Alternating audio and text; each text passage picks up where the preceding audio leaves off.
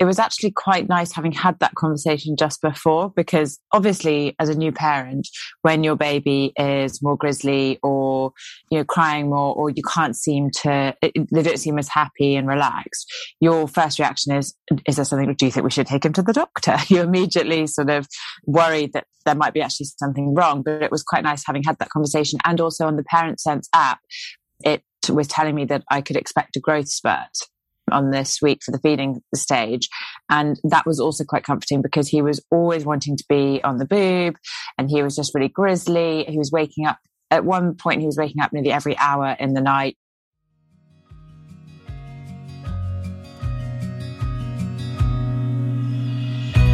Welcome to Sense by Meg Fora, the podcast that's brought to you by Parent Sense, the app that takes guesswork out of parenting. If you're a new parent, then you are in good company. Your host, Meg Fora, is a well-known OT, infant specialist, and the author of 8 parenting books. Each week, we're going to spend time with new mums and dads just like you to chat about the week's wins, the challenges, and the questions of the moment. Subscribe to the podcast, download the Parent Sense app, and catch Meg here every week to make the most of that first year of your little one's life. And now, meet your host. Welcome back. I'm Meg Fora, and I'm delighted to be your host as we journey with new parents through the joys and questions that are part and parcel of the first year of parenting. And this week, we welcome back Cass with her 3-week-old little Max. Hi, Cass. So good to get our weekly catch-up in. How was this week with our precious boy? Give us some of the highlights. Oh, highlights. I was just going to say it's been probably the trickiest week, but bless him, not his fault. So the highlights were his grandparents. So my husband's parents came over to see him and meet him. And so we had a wonderful long weekend with them, and he went to the zoo. He slept the whole way through. So I think that means he enjoyed it. I'm not sure. But no, I mean, he is a really good baby. And one thing I've learned this week is that I think it's been, well, my husband and I both think it's been a trickier week, and he's been trickier, but everybody around us thinks he's angelic. So I'm really nervous about having another child now, because our version of Max when he's not doing so well is apparently most people's version of their child being really, really good. So, but no, this week has been, certainly the nights have been really quite tricky. Yeah. So yeah, but generally speaking, he's fine. He does sleep a lot, but he has been a bit grizzly at night. I've been up a lot more because of course I'm breastfeeding, so it's on me. And then you get tired. So it's quite interesting, because last week when we were chatting, we spoke about there was this honeymoon phase where babies, have had all that deep pressure from the end of pregnancy. And I remember I said to you that generally that tends to wear off between 10 and 14 days. And it sounds like you've experienced that. Yeah, I mean, it was actually quite nice having had that conversation just before, because obviously as a new parent, when your baby is more grizzly or, crying more, or you can't seem to, they don't seem as happy and relaxed, your first reaction is there something, do you think we should take him to the doctor? You immediately sort of worried that there might be actually something wrong. But it was quite nice having had that conversation. And also on the Parent Sense app, it was telling me that I could expect a growth spurt on this week for the feeding stage. And that was also quite comforting, because he was always wanting to be on the boob, and he was just really grizzly. He was waking up, at one point he was waking up nearly every hour in the night. And I just thought, you can't be hungry. You just can't be. Yeah. This is not. So his pattern was he would do a sort of 3 or 4 hour stretch when he was first put down. And then from sort of midnight to wake up time, it was about every hour. And that was quite exhausting, because I then got to the point where I was like, okay, it's 8 o'clock. I've got to go to bed and sleep right now, because otherwise I don't get any sleep. Yeah. But last night we seemed to turn a corner. Last night he went back to waking up. He woke up 3 times between 7:30 and 7. So not bad at all. Which isn't bad. Before he was actually waking up twice, so we've still got work to do. But it was a huge improvement. He was having much longer sleeps, but having that comfort that particularly knowing that there was a growth spurt and understanding what that meant and how that meant he would be on wanting a lot more feeding. He was being a little bit more sicky as well, but he's been on medicine for his oral thrush. I think I mentioned last week that he had oral thrush, and we started him on his medication last week.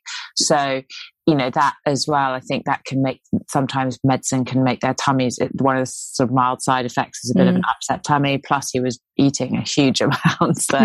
So all of those things happened at the same time. Yeah. And he just seems to make these, I was going to ask you about their noises, because he seems to make these he's really frustrated.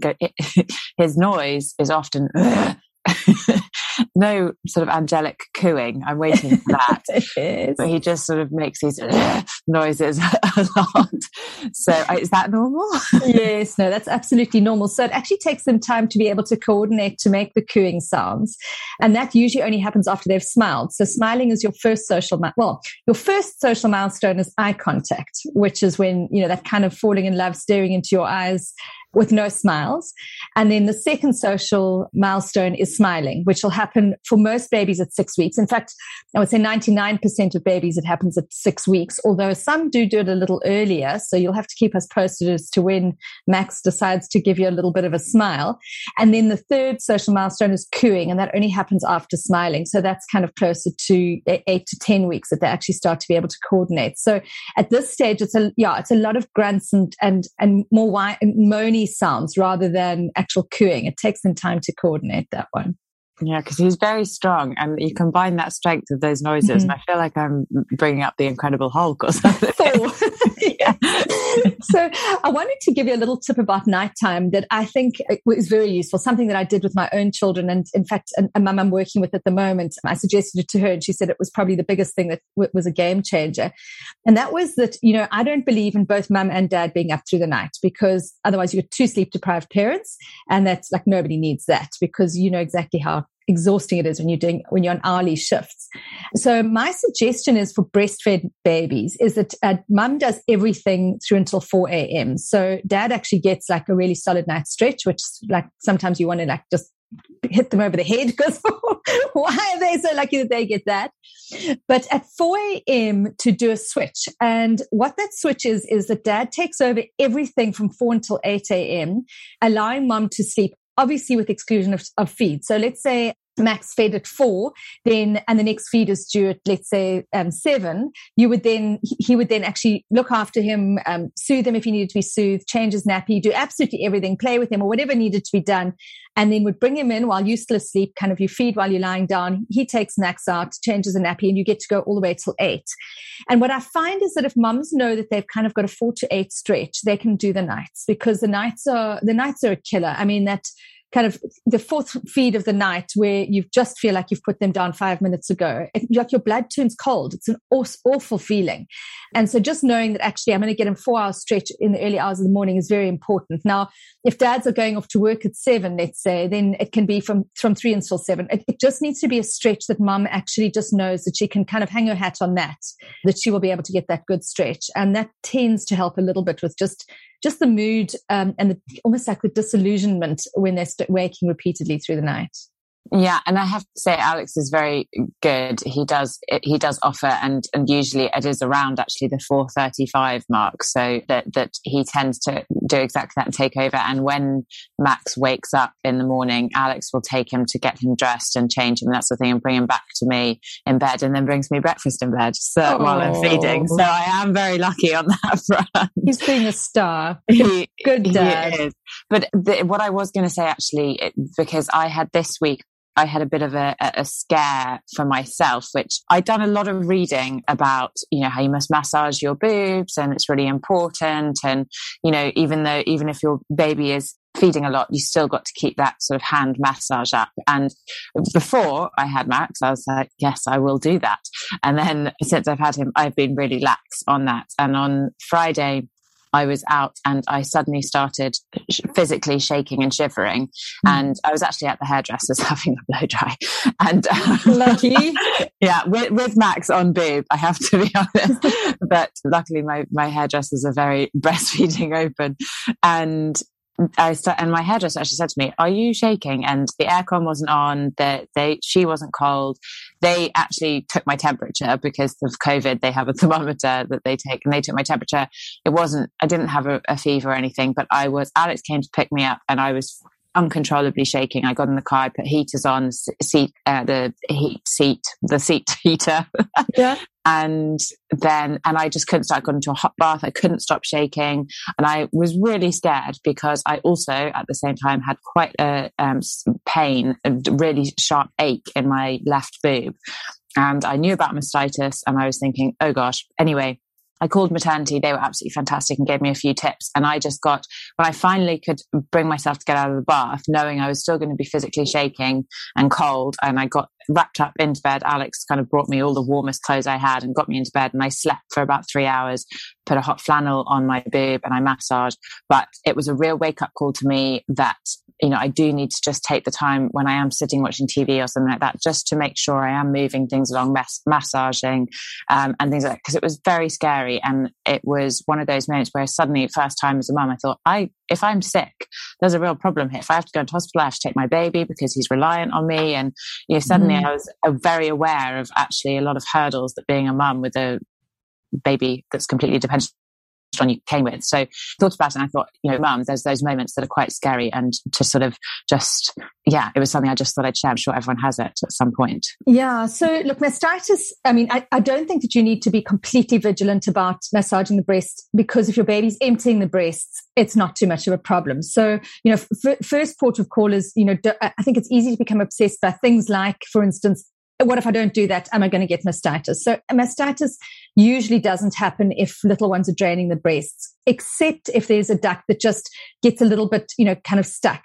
And you'll be able to feel that. It'll feel tender before you go as far as the chills. So you'll actually find that there's a spot on your breast where you can really feel that that's a tender spot. The chills obviously are, when you've got a really bad confirmed mastitis, which I can't really explain why that would have happened to you. You certainly obviously had a fever. You were very fatigued. Who knows how and why that happened. But I'm doubting that it really was mastitis. No, I don't think it was at all. Yeah, but it was just a wake-up call. Yeah, that it can, because I definitely had that pain, and I had to really work with a hot flannel and massaging, and it passed very quickly. The next morning, or even that night, I woke up and I was absolutely fine. But I did just suddenly think, it's just, I think it was something I'd forgotten and wasn't being aware of, and whether that is making sure that he's draining one breast before I move him to another one. Yeah. So ideally for breastfeeding, and you can share with us how you're doing it, but for me, the ideal way is to start off on the first breast and to let them empty it completely. So that for some babies can take 7 minutes, like really short. Once you've got good milk established, they'll kind of pull off naturally, or it can go up to even 20 minutes of really draining that breast. And then usually what I recommend is to take the baby off. They'll usually come off themselves, burp them, make sure they're wide awake again, because we know how sleepy they are, and then pop them onto the other breast and let them go as far as they want. Now, the first milk in a breast, as you know, is fore milk, which is really watery and fluid, and that kind of takes care of their thirst. And then the hind milk is obviously our rich and creamy milk, which is really important. Now, for the rich and creamy milk, for the second breast, they'll get only a little bit of that, and you'll have a whole lot left in your breast afterwards. Now, my suggestion actually, and it works quite well also to avoid mastitis or to avoid blocked ducts, is actually to express off the rest of that feed at the end of the feed. And the reason that I like to do that is it allows you to, first of all, tricks your body to think, oh, this baby's really hungry. I better produce more milk next time. So if you're having those, and most of us have a dip in our breast milk at like 4 or 5 in the afternoon because we're tired and it's the end of the day. And so it's kind of telling our breasts to make a little bit more. So that's the first reason why I like doing it. Second reason is that it really does help us clear out those ducts, particularly if we get babies who favor one side, like they always want to start on the right, for instance. So that would be definitely to assist with that. And the third and very big reason why I like to kind of take off the hind milk off the second breast is that you can then pop it in the fridge as a top-up bottle for later in the day, or freeze it for bottles when you do need to be able to get out, or maybe go and have your hair done, or do a job interview, or whatever it is, So, and it just allows you to start up that bank. So I think, and using a good breast expresser is very important. Do you have a breast pump? It was shipped yesterday. They say that they didn't have any stock, but we think they may have forgotten. But it was shipped yesterday, and I've been using the hacker as well for letdown, which I get a lot of. So we're building up a small bank, and we're actually going to start as soon as the pump arrives, which I think should be tomorrow.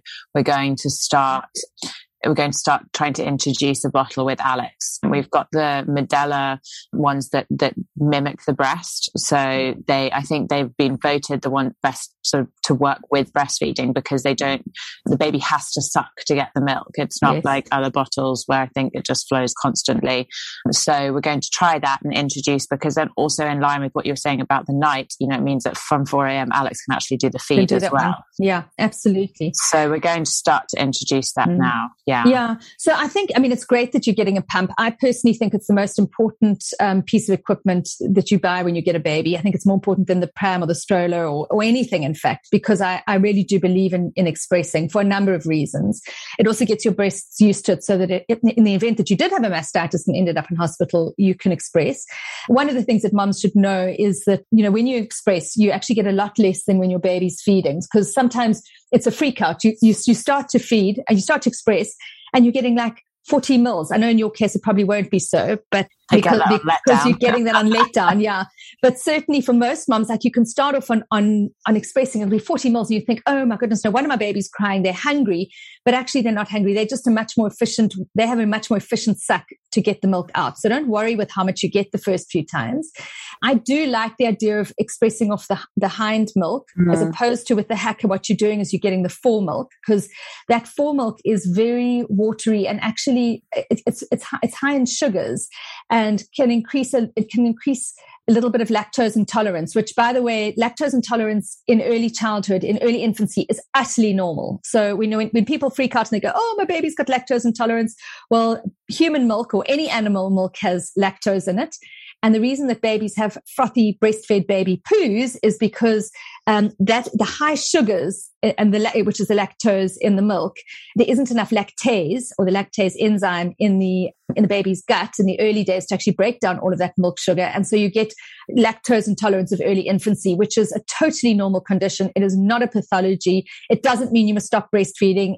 It's completely normal, but it is part of why they can have kind of slightly niggly, farty poos. Because they've got lactose intolerance. Yeah. So that's why, just going back to what I was saying, is that's why I like the hind milk to be expressed more than the fore milk, because I think that it's just better, especially if you're using it as a top-up bottle just before bedtime. It then is better to have all that lovely hind milk go in than all the fore milk. So yeah. The fore milk that we've got from the hacker, as I say, in some cases it has been about 40 to 50 mils at a time, wow. Possibly more in some cases. That's in the freezer at the moment. Is it still worth giving him that? Yes. Or should we wait for and just wait for the hind milk and actually be just giving him that? So 2 things I just want to mention. I'm sure a lot of people don't know what a hacker is. So a hacker is a little silicone, kind of almost like a jar-like vessel that you attach to the breast, and you squeeze it in, and you start a vacuum almost that kind of pulls out the hind milk. And look, I think it's absolutely fine to offer that to him. I would probably mix it. So if you're getting some hind milk bottles and you've got some fore milk bottles, then I would try and mix it up a little bit. I wouldn't be giving him full bottle feeds just of fore milk. It's It just isn't creamy enough. It's not going to sustain him. So if you end up going out and Alex is just left with a whole lot of fore milk, it's not going to satisfy Max at all for long. So you do want a good mix of the hind milk as well. So, I would say almost, kind of maybe, if you've got the hacker going during the day and you're expressing off the hind milk as well, you can actually keep adding it to the same bottle and then just pop it in the freezer that evening if you're going to freeze it. So, but by all means, I think it is worthwhile trying and seeing whether or not Alex can start to do those occasional feeds. Yeah. This may be a really stupid question, but if I've got fore milk from last week in the freezer that was frozen straight away, and then my pump arrives and I get some hind milk, I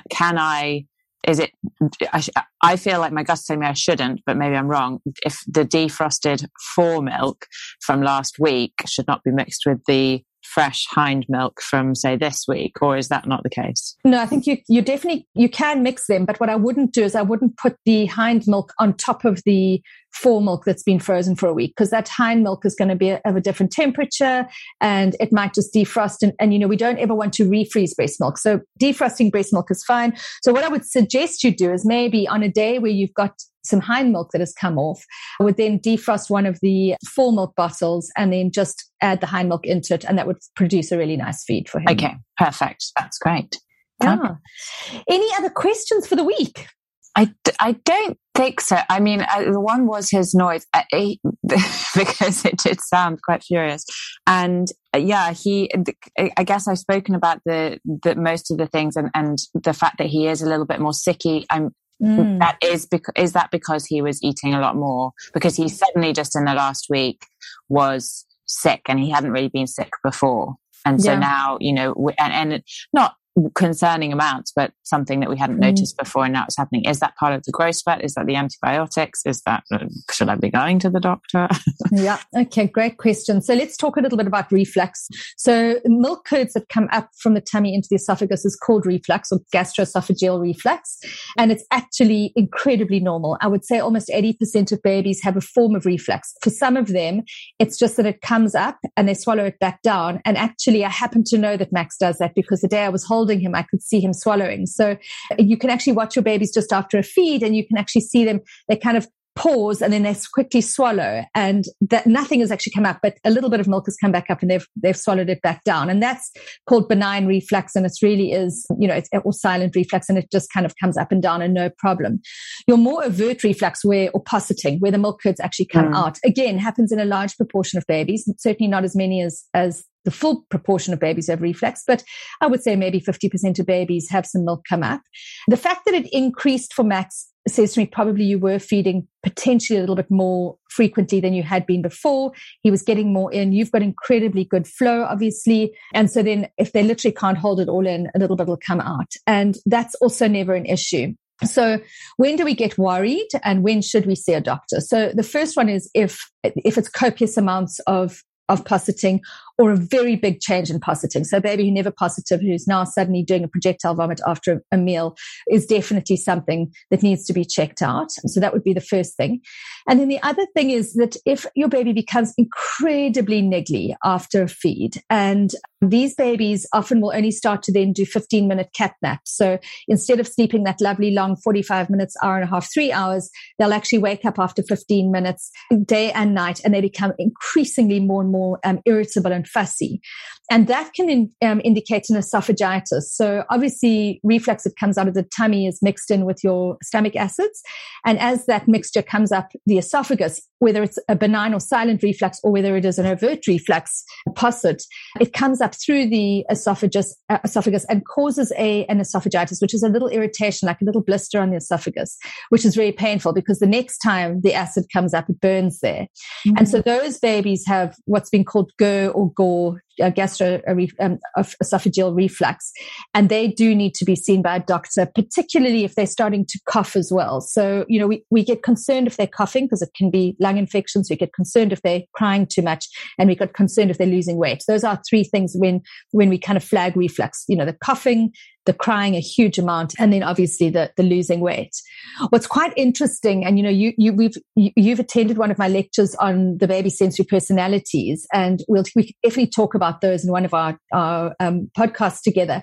But what tends to happen is that babies with very high thresholds, like our settled babies and our social butterflies, they tend to under-respond to reflux because they under-respond to most sensory information. So even if the little bit of kind of milk is coming up, or even if they've got a little bit of esophagitis, they can kind of ignore it.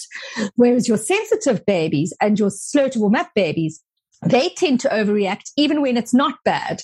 And so, I've seen babies who are slow to warm up where just a little bit of benign reflux, it's not burning, or a little bit of a posset makes them cry just because it's a change, because they don't like change. Whereas with your settled babies who've got high thresholds, which I think that Max probably does. Yeah. He might actually be having quite a bothersome time with reflux, but he actually isn't even bothered by it. He just goes on. So yeah. sometimes a large amount will come out, and I don't know, I just look at him and he's just got it dribbling from the side of his mouth, but there's been no reaction from him whatsoever. So he's definitely, we are so lucky, he's definitely a settled baby. And I do wonder if part of that is attributed to the fact that his first introduction into the world was utter chaos at the hospital, and so anything since then he just thinks life's really chilled. Well, I would say actually not. So there's two reasons why little ones become more sensitive, which he's not. The one is because they've got it genetically, so dad or mum are potentially very wide, very low threshold people, more sensitive on a sensory level. That's number one. And number two is lots of interventions in the first 10 days in a hospital actually causes babies to be more sensitive. And that's, you can imagine. What would you have been like? I know. It's even more laid back. But I think the fact that he's a settled baby with a high threshold means that he was able to cope with what happened in the hospital, because I know that he had tubes and wires and needles and interventions and things, a lumbar puncture. It had to have been painful in the early days. But the fact that he had a high threshold meant that it didn't disturb him as much as it would have. And it didn't change his threshold, which is really lucky. Yeah, I have a video of him then when they were giving, because bless him, when he came back from hospital, the bottom of his feet were like pin cushions. He'd had so many needles in the bottom for them to take bloods, and it was heartbreaking. But I've got a video of them doing the heel prick at one point, and I'm videoing his face because there's just, you hear the click of the needle going in and nothing on his face at all. He didn't even know it was happening. So he definitely has we're very, very lucky. He's got a very high threshold. Yeah, absolutely. Well, we must definitely in a future session pick up on the thresholds and pick up on the sensory personalities, because there are ways that, there are things to watch out for. There's wonderful things that you can do with him.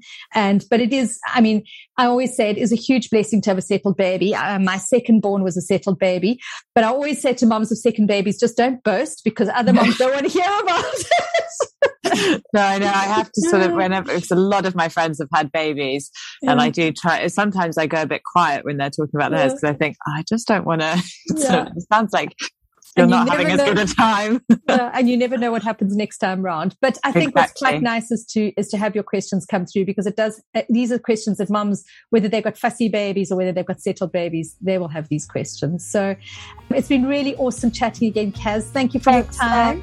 Thank you so much. And look forward to next week as well. I'm loving following Max's journey. So thanks for being with me. Cheers. No, thank you so much. Bye. Bye. Thanks to everyone who joined us. We will see you the same time next week. Until then, download Parent Sense app and take the guesswork out of parenting.